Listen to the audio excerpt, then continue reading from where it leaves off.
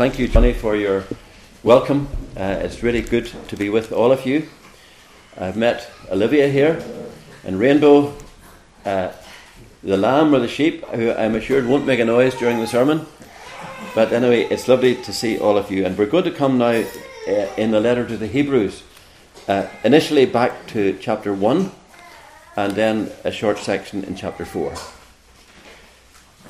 Now, my Bible may have a different page number, but it's, let me see, it's 1201 in this NIV, but it may not be the same in everyone else's Bible.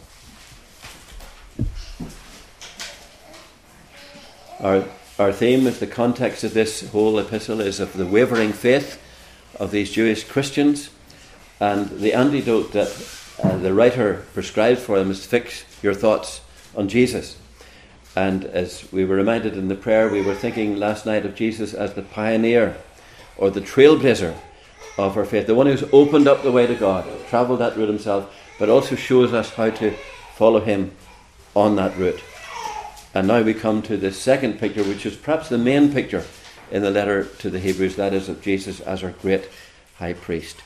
So let's read words from chapter 1 through to verse 4. This is the word of God. In the past, God spoke to our forefathers through the prophets at many times and in various ways. But in these last days he has spoken to us by his Son, whom he appointed heir of all things, and through whom he made the universe. The Son is the radiance of God's glory and the exact representation of his being, sustaining all things by his powerful word. And after he had provided purification for sins, he sat down at the right hand of the Majesty in heaven. Those words probably taken from Psalm 110 that we've just read. So he became as much superior to the angels as the name he has inherited is superior to theirs. For, reading on to verse 5, for which the angels did God ever say, you are my son, today I have become your father, or again I will be his father and he will be my son. And again, when God brings his firstborn into the world, he says, let all God's angels worship him. And then moving to chapter 4, perhaps very familiar words of verses 12 to 16. One of the great words in the letter to the Hebrews is therefore. The writer is always giving us a great doctrinal truth and then saying therefore. And so he comes now, he says, therefore, since we have a great high priest who has gone through the heavens, Jesus the Son of God, let us hold firmly to the faith we profess. For we do not have a high priest who is unable to sympathize with us in our weakness, but we have one who has been tempted in every way, just as we are, yet without sin. Let us then approach the throne of grace with confidence, so that we may receive mercy and find grace to help us in our time of need. Let's take a moment again to pray.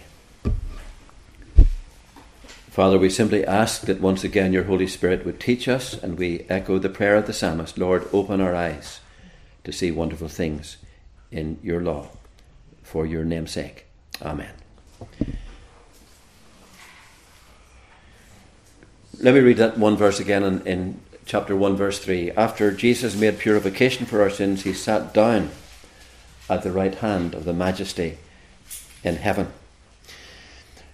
I'm always struck by the reaction of the disciples to the announcement of Jesus that he was about to depart and leave them in Luke 24, just before his ascension. Because on the previous occasions when Jesus spoke of his leaving the disciples, they were filled with grief, we are told. But on this occasion, we're told remarkably that they returned to Jerusalem with joy. Now, why was it that they were able to return with joy, knowing that the Lord whom they'd come to love and serve, and upon whom they depended, was about to depart from them? Well, it was because they realized, perhaps for the first time, that his ministry with them was going to continue, but continue in a more accessible and in a deeper and a wider way than they'd ever known before. Notice how the writer here puts it, to which of the angels did he ever say, sit at my right hand? Because now Jesus will continue his ministry, no longer on earth, but from the right hand of the Father in heaven. And of course we're familiar with Psalm 110 that we've just read, and this picture, and it is a picture of someone sitting at the right hand of the Majesty. In Old Testament times, if a conquering hero returned from a military battle, the king would bring him to sit at his right hand in the place of highest honour. And that's the picture that the writer's taking up to reflect upon the fact that our Lord, after he had won the battle on Calvary over the powers of sin and death and hell, he now returns victorious to the right hand of the Father in heaven, to the place of highest honour. And from there he will exercise his continuing ministry on earth. And of course, he had already promised, had he not, I know you've been looking at John's Gospel in your Sunday morning, Sabbath mornings. John 14 and right through to John 16, he spoke of the one that he would send to continue his ministry. You shall do greater things than these because I go to the Father. And you'll remember that he had said that ministry would be in many ways a better and wider and deeper ministry. First of all, because for 3 years he had come and gone. Now he said, I will abide with you permanently. Till now he had accompanied with them, he said, but now he will dwell in you. And up until now he was limited to living in one province with one group of people and disciples at one little place. But now his presence will be with his people in all places and at all times and in all circumstances. And so the writer of the Hebrews now is speaking about the continuing heavenly ministry of Jesus from the right hand of the Father. Now, what I'd like us to think about over the next few minutes is, what is the nature of Christ's heavenly ministry from the right hand of the Father? I'm not big into titles and getting things to rhyme and rhyming letters, but if you like something simple, we might think of all these different points under the letter R. You'll notice in the first couple of verses we've been reminded of Jesus' revealing ministry, and God spoke through the prophets, has now spoken through his Son, the one who's the exact representation of the Father. So there's his revealing ministry, then there's his reconciling ministry on earth, but now we're coming to his heavenly ministry.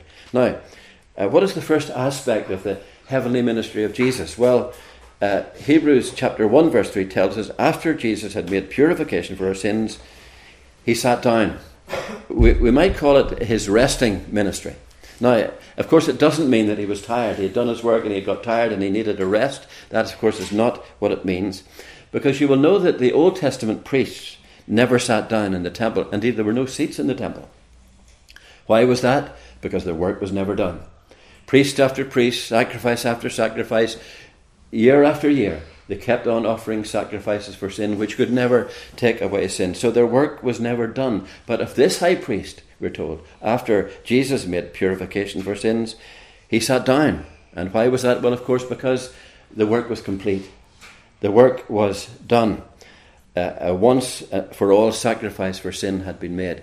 And the writer of the Hebrews emphasizes that again and again and again through this letter. One of his favourite words in the language of the New Testament, the Greek language, is the word hapax, which means once for all.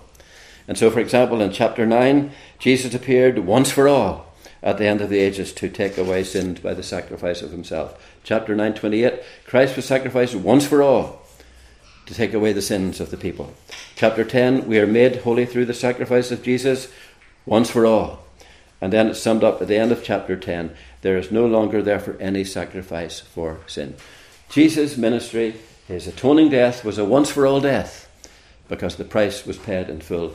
No need for any further sacrifice. What the repeated offerings of animals by successive generations of Jewish priests could not achieve, Jesus, our great high priest, achieved when he offered himself once for all. I remember in a rather silly illustration, if I may use it, being reminded of this fact and the wonder of it. I remember I was going out with my present wife, Sandra.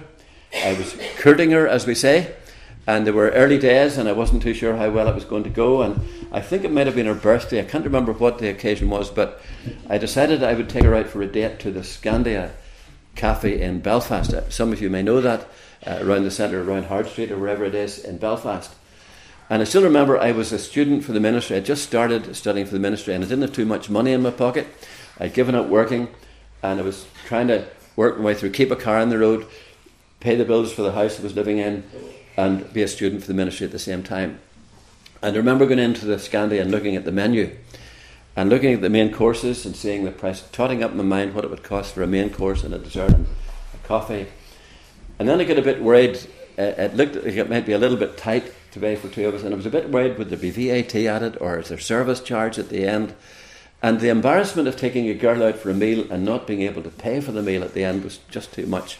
And I've actually got a very sweet tooth, as Judith has discovered. I love sweet things. But I kind of pretended to Sandra, I don't really want a dessert. We'll just go. I'm just going for a main course, and I was hoping she'd say the same, which she did.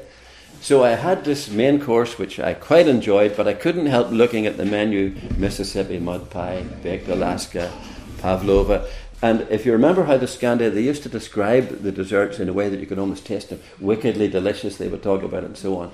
But all the way through, I could almost taste the desserts that I couldn't afford to buy. And I think we had enough money for a coffee. And I remember going up to pay for the meal at the end.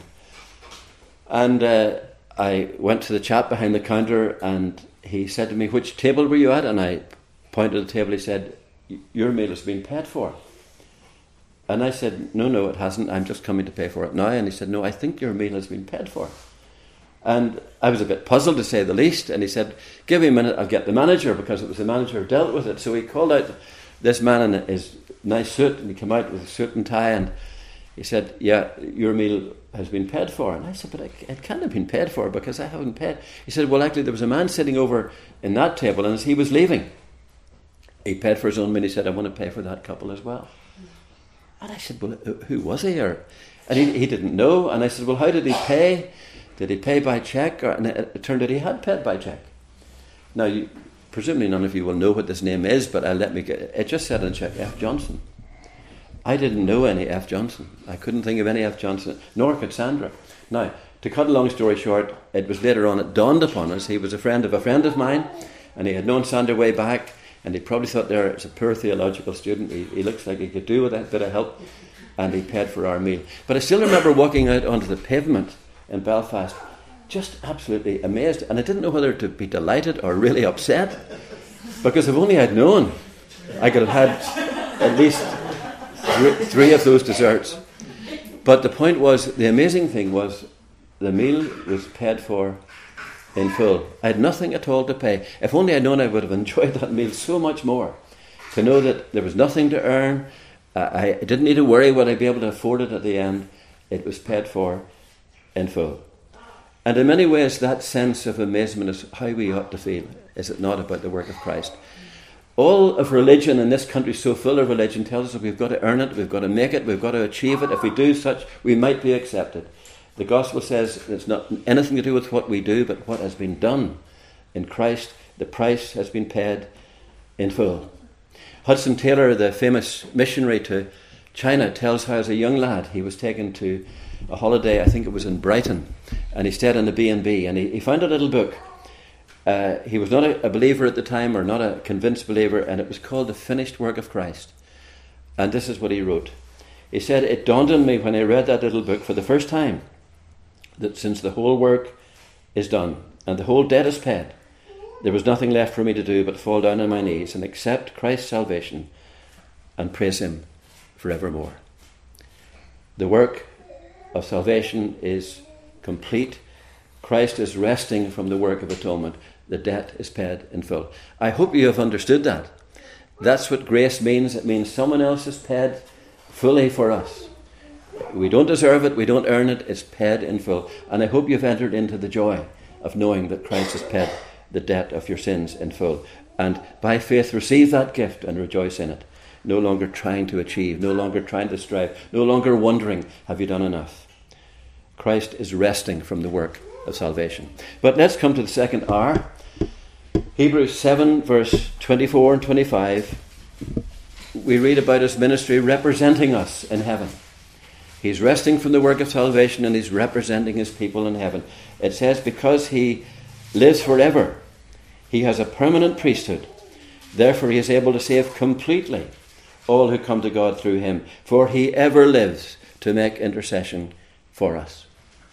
Now I remember being puzzled by those words when I first read them, because some people have told me that it means that Jesus is praying for us. And sometimes I've heard people saying, well, isn't it great Jesus is praying for us in heaven? Now I don't know whether that's true or not, or in what sense Jesus needs to pray for his people. Perhaps in John 17 this issue came up, I'm not sure, Mark.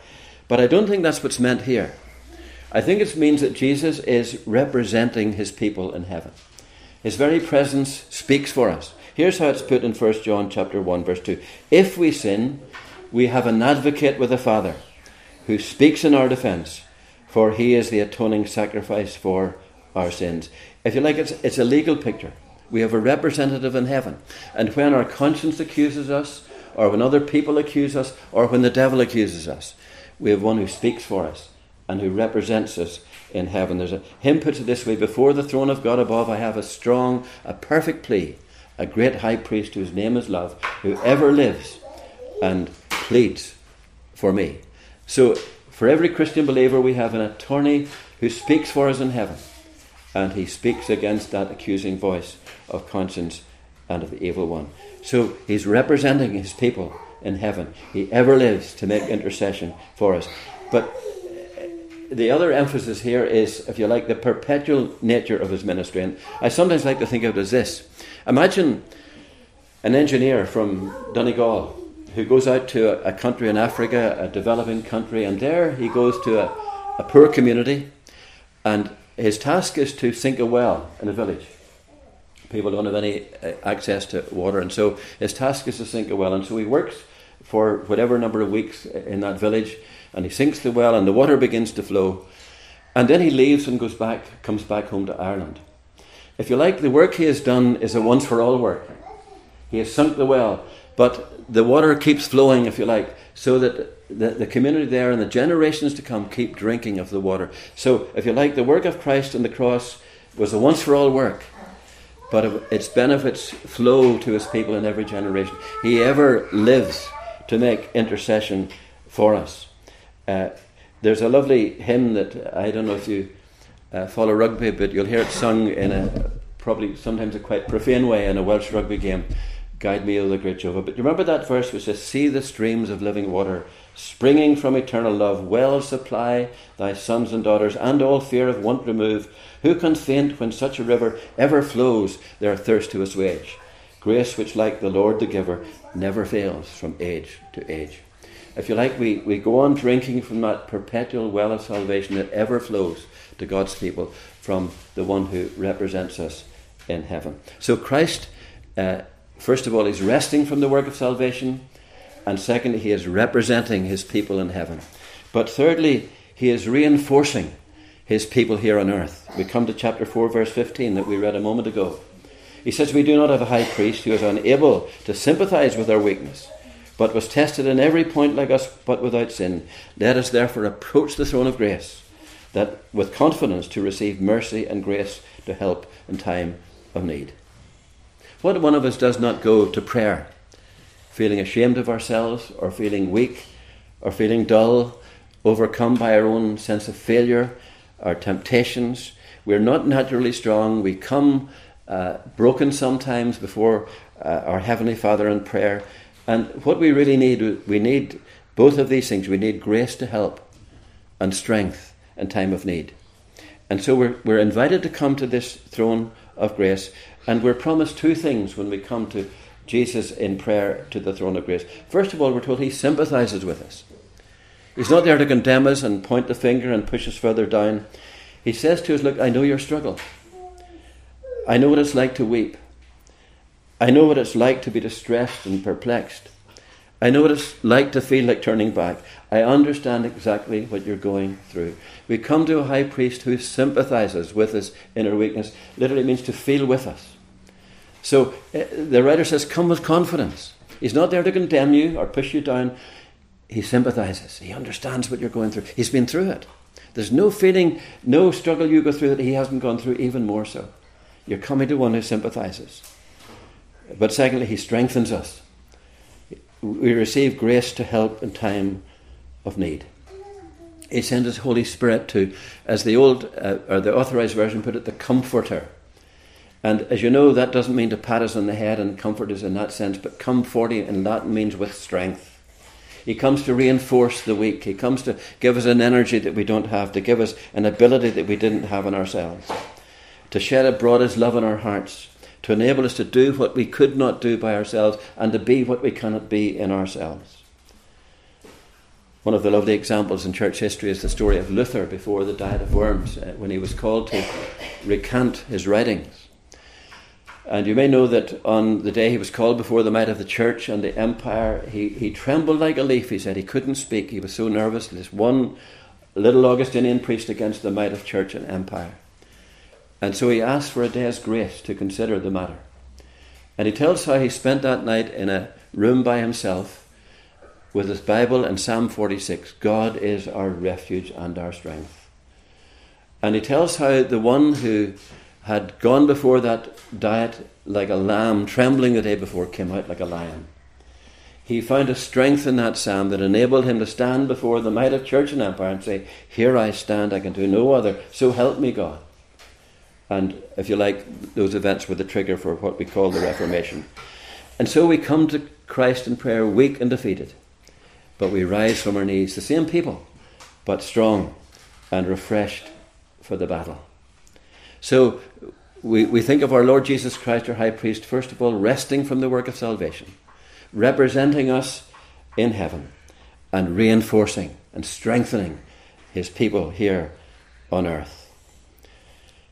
And fourthly, we learn of his ministry reigning. Chapter 1, verse 13 again. To which of the angels did God ever say, sit at my right hand until I make your enemies your footstool?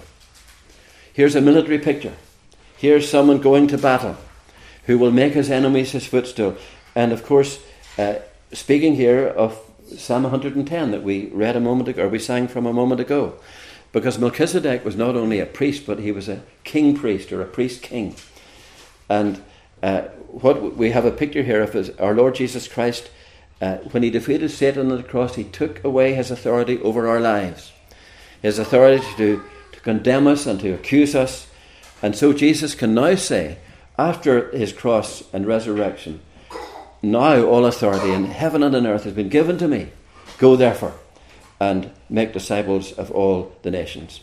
And so we have a picture here of Christ reigning from his throne in heaven and exercising his kingly rule among the nations and extending that rule as the gospel goes forth to the ends of the earth and the ends of the age. And how does Jesus defeat his enemies? How does he make them his footstool? Well, in two ways, at least. First of all, he defeats his enemies by turning them into his friends. That's what the gospel is meant to do. That's why we go forth with the gospel. Paul says God was in Christ reconciling the world to himself and given us the ministry of reconciliation. Therefore we appeal to you. Be reconciled to God. Those who are his enemies become his friends through the gospel. And every conversion, as C.S. Lewis has put it, is a blessed defeat when someone surrenders to the gracious rule of Christ in their lives. And so Jesus extends his rule through the preaching of the gospel, and he turns his enemies into his friends. We have that great privilege of having the ministry of reconciliation, so that in this part of Donegal, through the people you rub shoulders with day by day, the great privilege is to appeal to them in the light of what Christ has done, reconciling the world himself, to be reconciled to God, to no longer be his enemies but to become his friends through faith in him.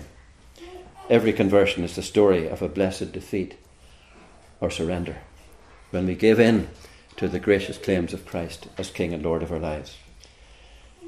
But he also exercises his reign through judgment. Psalm 2 speaks of this, kiss the Son lest he be angry and you be destroyed in the way. How happy are those who seek refuge in him.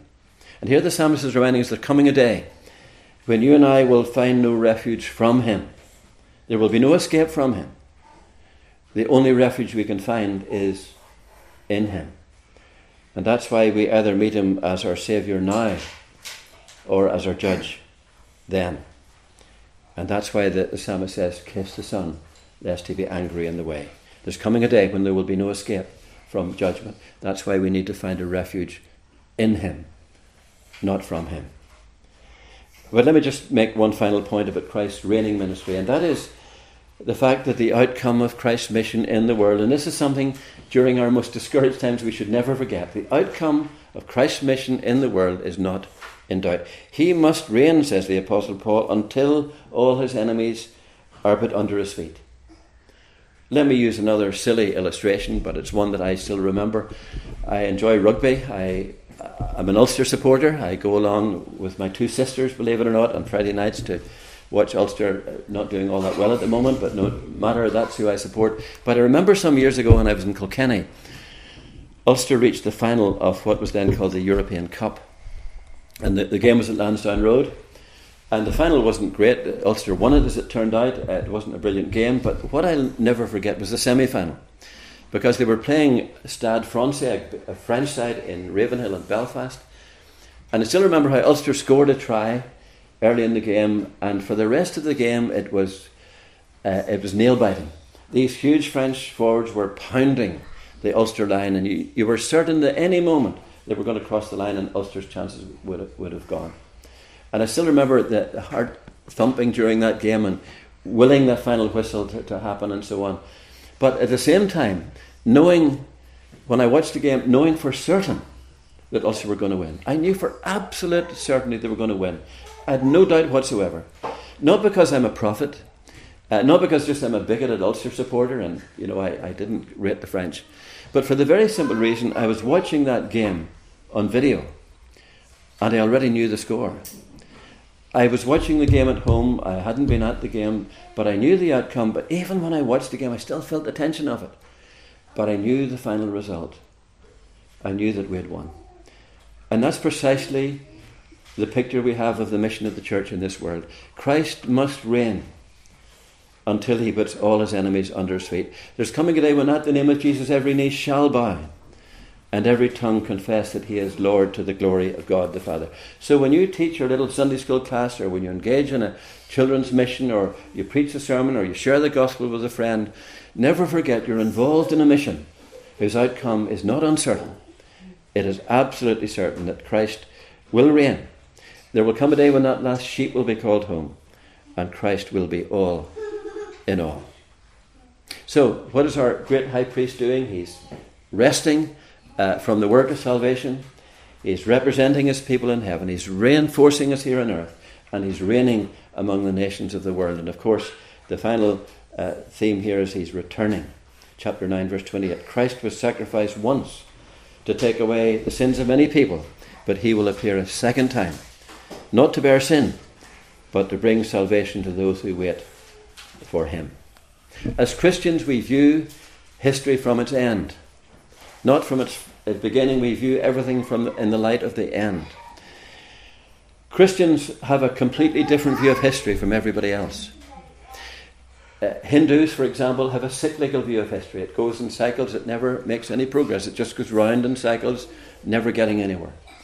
Secular people see history as completely disconnected events with no plot or purpose. But the Judeo-Christian view of history is that it's linear, that it has a God-appointed beginning and a God-appointed end, and we're progressing towards that God-appointed end. Someone has likened it to the difference in D-Day and V-Day in the Second World War. And on D-Day, the decisive battle was won by the Allies on the Normandy beaches, but the battle was not over.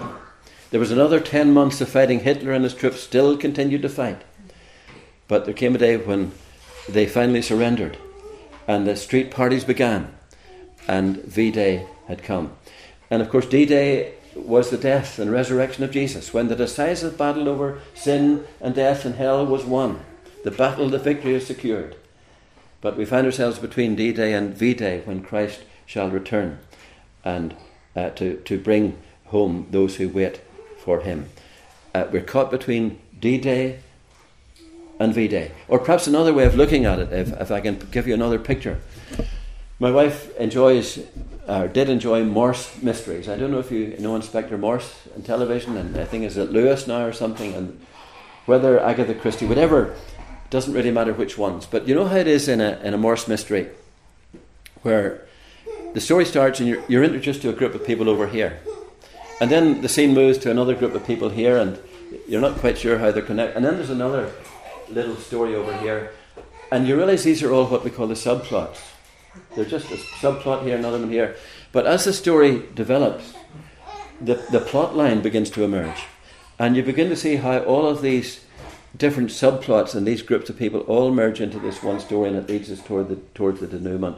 So the important thing is the plot line that runs through the whole thing. Now, think of the whole story of history, of the Egyptians, of the Babylonians, of the great civilization of Egypt, and nowadays we might say the Americas and Europe and China and so on.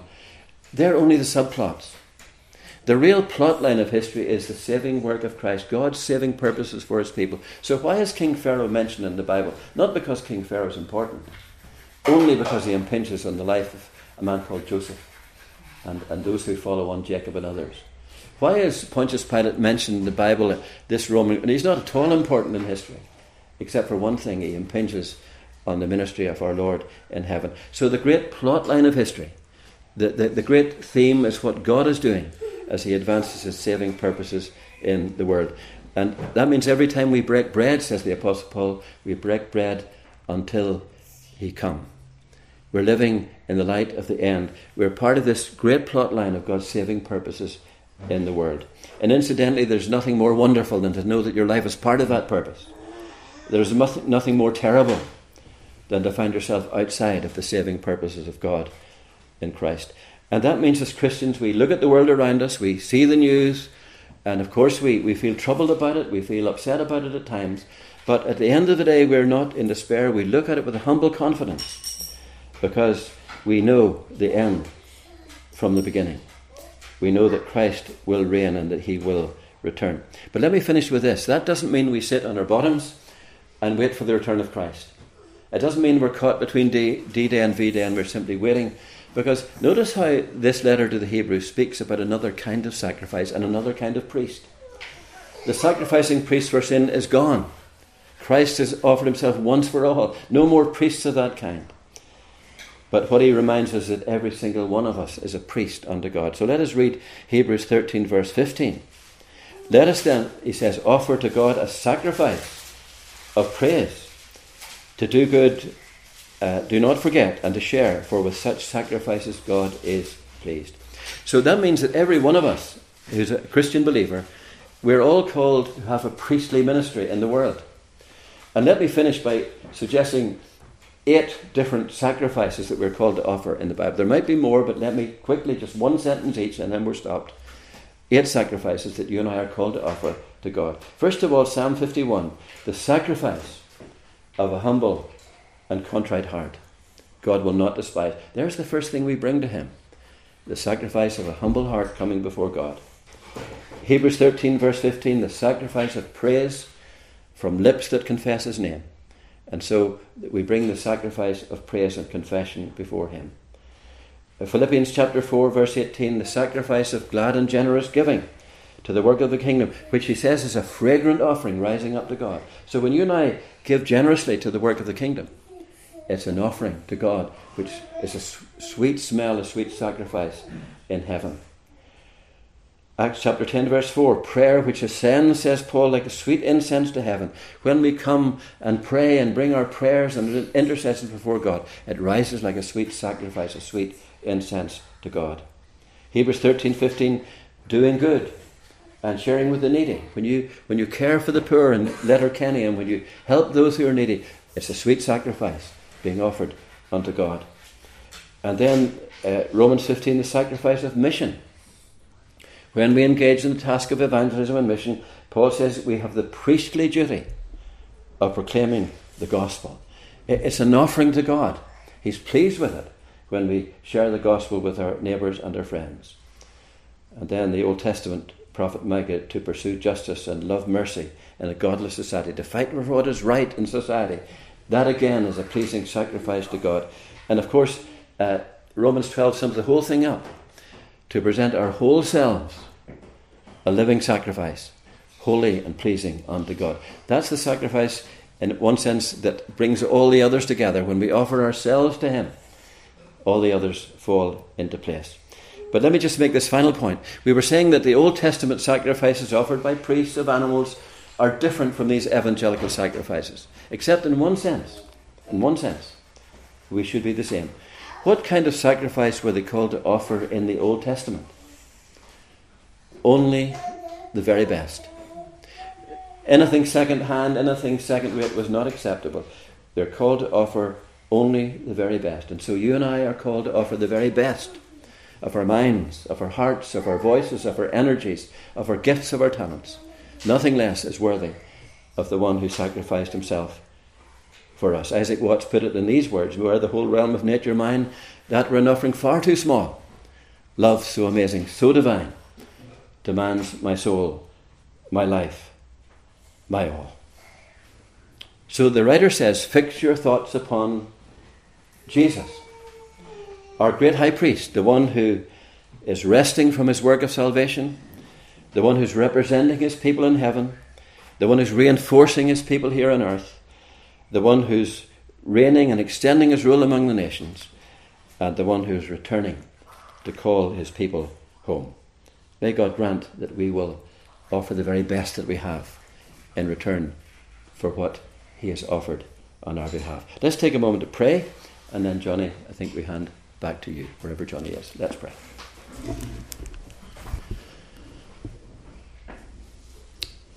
Lord, as we reflect upon the truths of your word, we simply ask that you would help us now to respond as we ought.